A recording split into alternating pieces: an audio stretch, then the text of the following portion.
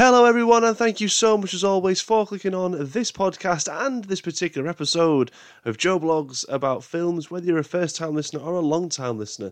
Like I state in every episode, it means the world. Thank you so much for clicking, for spinning, for sharing. Whatever it is, thank you so much.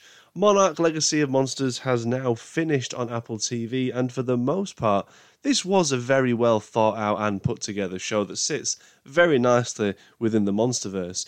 It does bridge the gaps between films, and we also got to see, a little bit further behind that curtain and more monarchy things, as well as setting up other companies such as Apex Cybernetics, who would become a bigger player, of course, in Godzilla vs. Kong. But all of this, including that dual narrative of being in the 50s as well as the 2000s, was really intriguing. Like, every aspect of this was really intriguing. It had me itching for what was to come, the next Titan, what would pop up next, and cause further mystery and mayhem.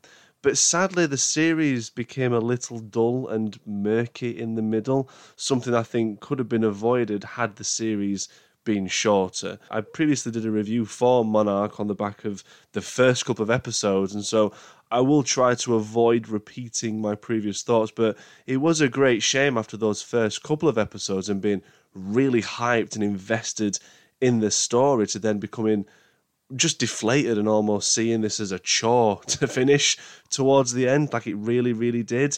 I stated on the last review how the series seems to have taken the one thing that most fans and audiences aren't too keen on within the Monsterverse, the human characters, and stretch their side of the story out for 10 episodes is absolutely going to make or break this show.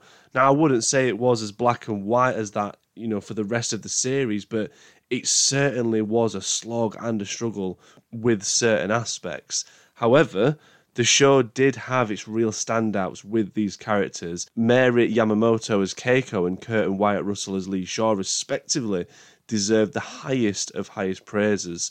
As well, the fantastic cinematography, courtesy of Jean-Philippe Gossart, Chris Seeger and Sam McCurdy, that really were very visually pleasing in places. Some of the colours in this show are staggering, especially when it came to the limbo world, we should say. Honestly, those sequences in this setting were very great and fantastic visually. If you're a fan of Godzilla and this Monsterverse in general, then like me, you will find elements to enjoy. The show does answer a few things whilst also leaving some questions unanswered and the door open for a second season. Of course it does.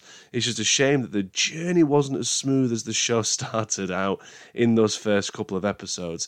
And that is what we're going to talk about a little bit more in this episode on Joe Blogs About Films, with spoilers, of course, and this is available on Apple, Spotify and Google Podcasts, as to RSS.com. Jump onto Facebook and Instagram, search Joe Blogs About Films, give us a like and follow on there.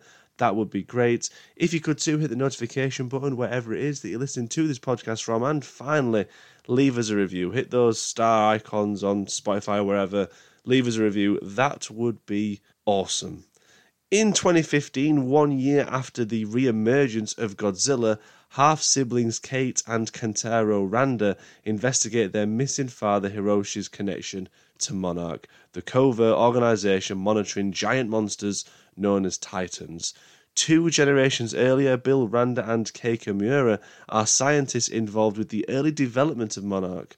Former Army officer Lee Shaw becomes a close ally to the Randa family across both time periods. Again, just a quick reminder that there is a previous episode about Monarch Legacy Monsters on this podcast, so I might skip or gloss over certain elements that we've already talked about in that first review, so do check it out if you haven't already. But in that first review, I was mostly positive about Monarch Legacy of Monsters and just what was to come. I loved every moment of being back in the 1950s and watching these 3 monster hunters in action. It's something I was hoping that the show would run more with. Sure, of course, yeah, the series does sprinkle this time period throughout, and we learn and see the early developments of Monarch, as to the struggles that the team had with getting the project off the ground and taken seriously for starters. But I still feel that there was more that we could have seen in that time period. I mean, to be fair, I would have taken a whole show set in that time frame rather than the odd moments, but that might just be me, eh? And I did feel that the series handled that balance well of flipping between the two time periods.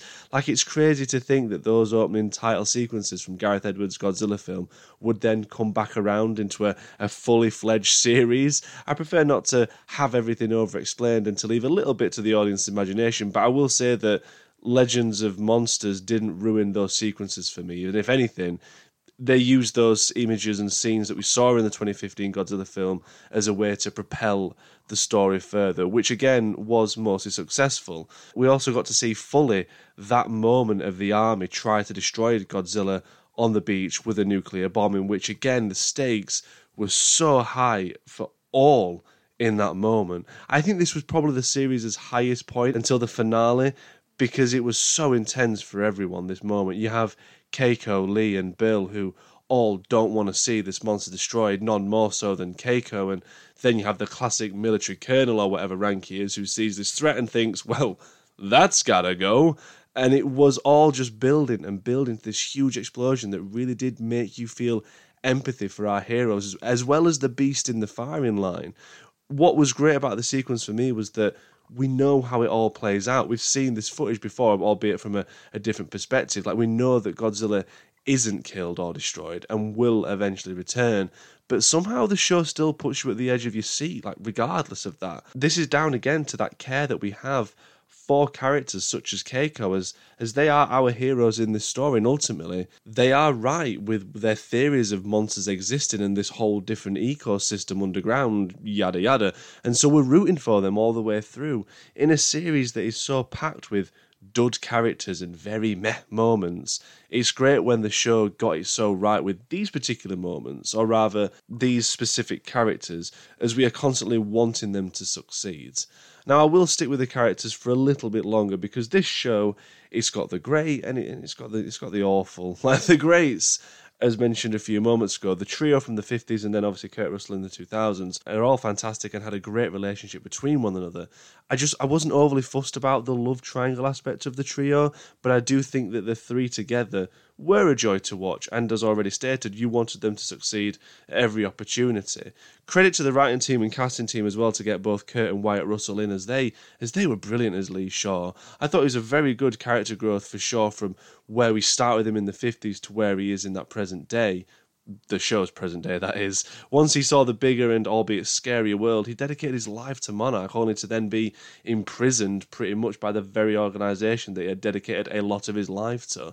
So there's inner conflict there and a love-hate relationship towards Monarch in his present day. And I really liked this conflict. At one point, I thought that Shaw was going to end up being linked to the eco-terrorist group that Charles Dance was part of in King of the Monsters. But again, that didn't happen, but it would have been cool, but hey, who am I to say? I just felt like they were leaning that way. Anyways, didn't happen, so moving on. But after episode 2, we assumed that Keiko has sadly passed following the fall that she has into that hole within the nuclear plant where all those like insectoids have been residing and nesting.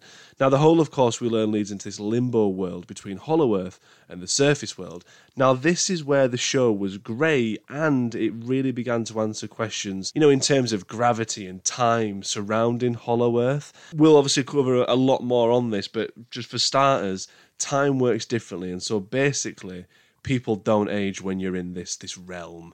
This leads then to, I would say, the most well-performed moments in the entire Monsterverse. Not just this TV show, but the Monsterverse in general. As stated, Keiko fell into this realm and now is a grandmother to Anasawa's Kate, Randa, and Ren Watabe's Kentaro, the obviously half-siblings that we're following as well within the storyline. But Keiko has missed so much of her son's and grandchildren's life that the weight of this knowledge and seeing her granddaughter all grown up in person, it's just too much to handle. Added as well that Lee Shaw, who had previously experienced being in this limbo world and unknowingly spent 20 years down there, he's here too, but he has aged, obviously, in the many years that Keiko has been lost. And again, it just adds to the shock that her character goes through. Now, Mari Yamamoto's performance here is stellar. Honestly, incredible. The way she handles and composes herself when realises the gravity of the situation before taken a minute to understand just what exactly has happened. It was really moving to watch. Added as well to this moment is this wonderful performance, but the score as well here elevates this performance so much. Like the strings are almost fading in and out, creating this dizziness that the character would be feeling. And there's also like this ticking that's playing out at the same time, almost symbolizing, the ticking of a clock in which time hasn't stopped for her while she was lost in this world. Honestly, it was all really brilliant, and her reunion with Kurt Russell's Lee Shaw was definitely one of the show's, if not the best emotional beat that the show had. Now, I don't want to stick around on negatives too much because that's no fun, but I did find a lot of the story revolving around Kentaro, Kate, and May, obviously played by Casey Clemens, was all very boring and brought the show right down. The legacy that Kate and Kentaro have to Monarch was, again, quite intriguing, but it never reached a boiling point or a real payoff when it came to the circumstance with their father, Hiroshi. It was okay, I guess, seeing them work things out within his office, all that, using the sun on the map to work out the pinpoints of these entrances to the limbo world, but I just didn't think it was all that gripping, especially with that whole cat and mouse aspect of them being chased by Monarch officials as well. It just got really boring, and some of the acting wasn't the best, very questionable at times. That leads me as well to Joe Tippett's character, Tim, obviously worked for Monarch within the show. He was okay. Like, I didn't mind his performance. I felt that, again, just got a little bit stale. Like, I'm not sure whether I was supposed to like him or not. I get that, obviously, started out as that character that we all weren't supposed to like and thought he was, like, the bad guy of the bunch. And I did like that shift of making Monarch look like bad guys, but it's just, again, all, resolves itself kind of thing. I'm not too sure if I was drawn in by Joe Tippett's performance as Tim. I thought it was fine, did the job really well, and again, some good relationship and dynamics between other characters in there. But when you've got a show that's part of a Monsterverse that's solely focusing on characters, you're going to get ones that you're not going to be overly too fussed about, we should say. And it's just a shame that I didn't enjoy these characters in their storyline all that much, considering that when I last spoke about the show, I was saying how real all their performances felt and just how I was looking forward to seeing more of it. Be careful what you wish for, eh? Because it is probably down to the stretch of 10 episodes that just didn't help this particular part of the plot, But in terms of monster action, the show didn't have all that much. Not that I was expecting that at all, because this, again, was a very story and character-driven piece. But the moments where we did get to see some monsters were a lot of fun. Like I've already mentioned about the sequence where Godzilla appeared to be destroyed by the nuke in the 50s, and I love just how baby-like and youthful Godzilla looked, we should say. Didn't look at all as big and as powerful as it becomes, and that's thanks to the nuke itself. It certainly helped develop Godzilla into the protector and beast that he is. But like I said, there wasn't that much other than just these little sprinklings here and there of monster action. Like the main monster action that we got was in that finale where Godzilla appeared to take down the new Titan we see in the show named the Iron Dragon, I think it is. I thought the CGI and special effects were top-notch, to be honest, in this particular sequence. Certainly they saved a lot of the budget for these kind of moments, and when you have a very grounded story that's built around characters, I guess it does allow the budget then to be used elsewhere, because they really utilised the effects well. Like, the fight between these two giants was short-lived, but it was cool to have some form of monster action nonetheless.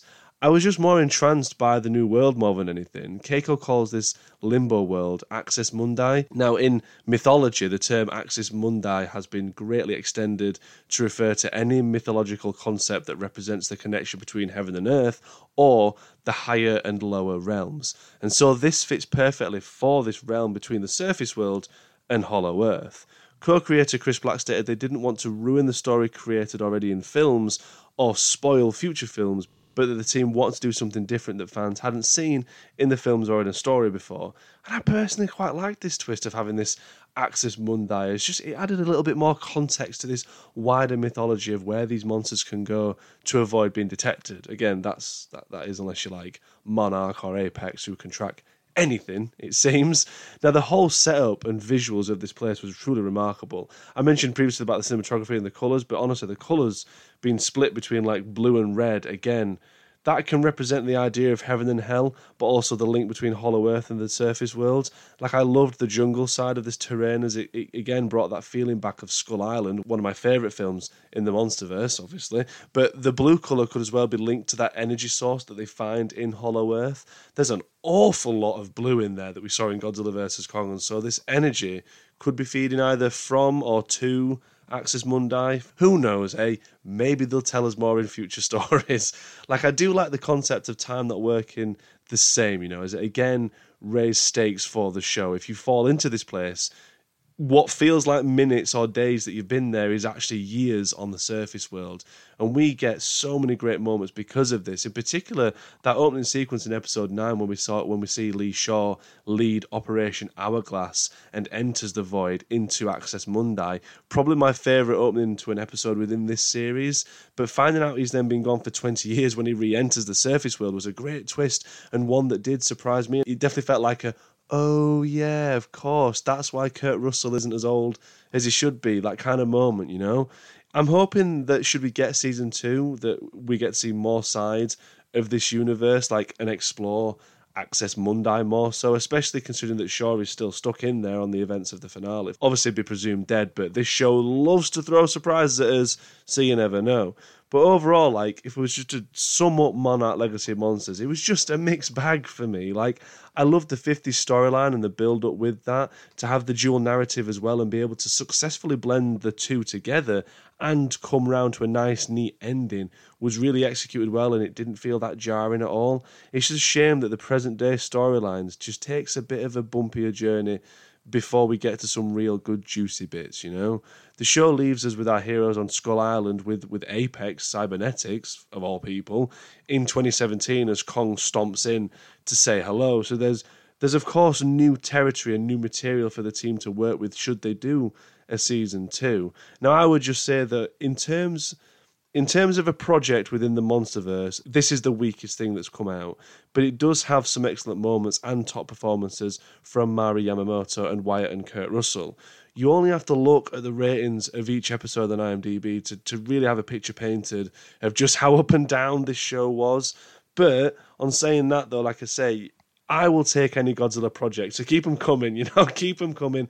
I'm certainly going to keep an eye out for season 2 announcement. I'll be surprised if they don't get a season 2, but you never know, really. It depends what Legendary wants to do, I guess, with these monsters and these stories. But I don't really see any cries for stop, so I would expect that season 2 will come. And I'm intrigued, where they could go with it, especially where the show leaves us, because it didn't feel like, it ends this particular side of the story, but I still feel like there's so much more that they can go with, because again, we're only seeing so much of time. There's still so many more areas that we can go over, like the build-up to, obviously, the creation of Mechagodzilla and what happened after Ghidorah and everyone came. So they've got a lot to play with, It's just a shame that on the back of those first 2 episodes, this series wasn't as good as what I wanted it to be. Out of 10, 6.5 for me, but again, let me know your thoughts on Monarch Legacy of Monsters, if you stuck around to the end, if you caught all of it, if you turned off, switched off, if you weren't bothered, I don't know. Just let me know your thoughts, basically. Thank you so much, as always, for listening to this podcast. It really means the world. Until the next episode, take care.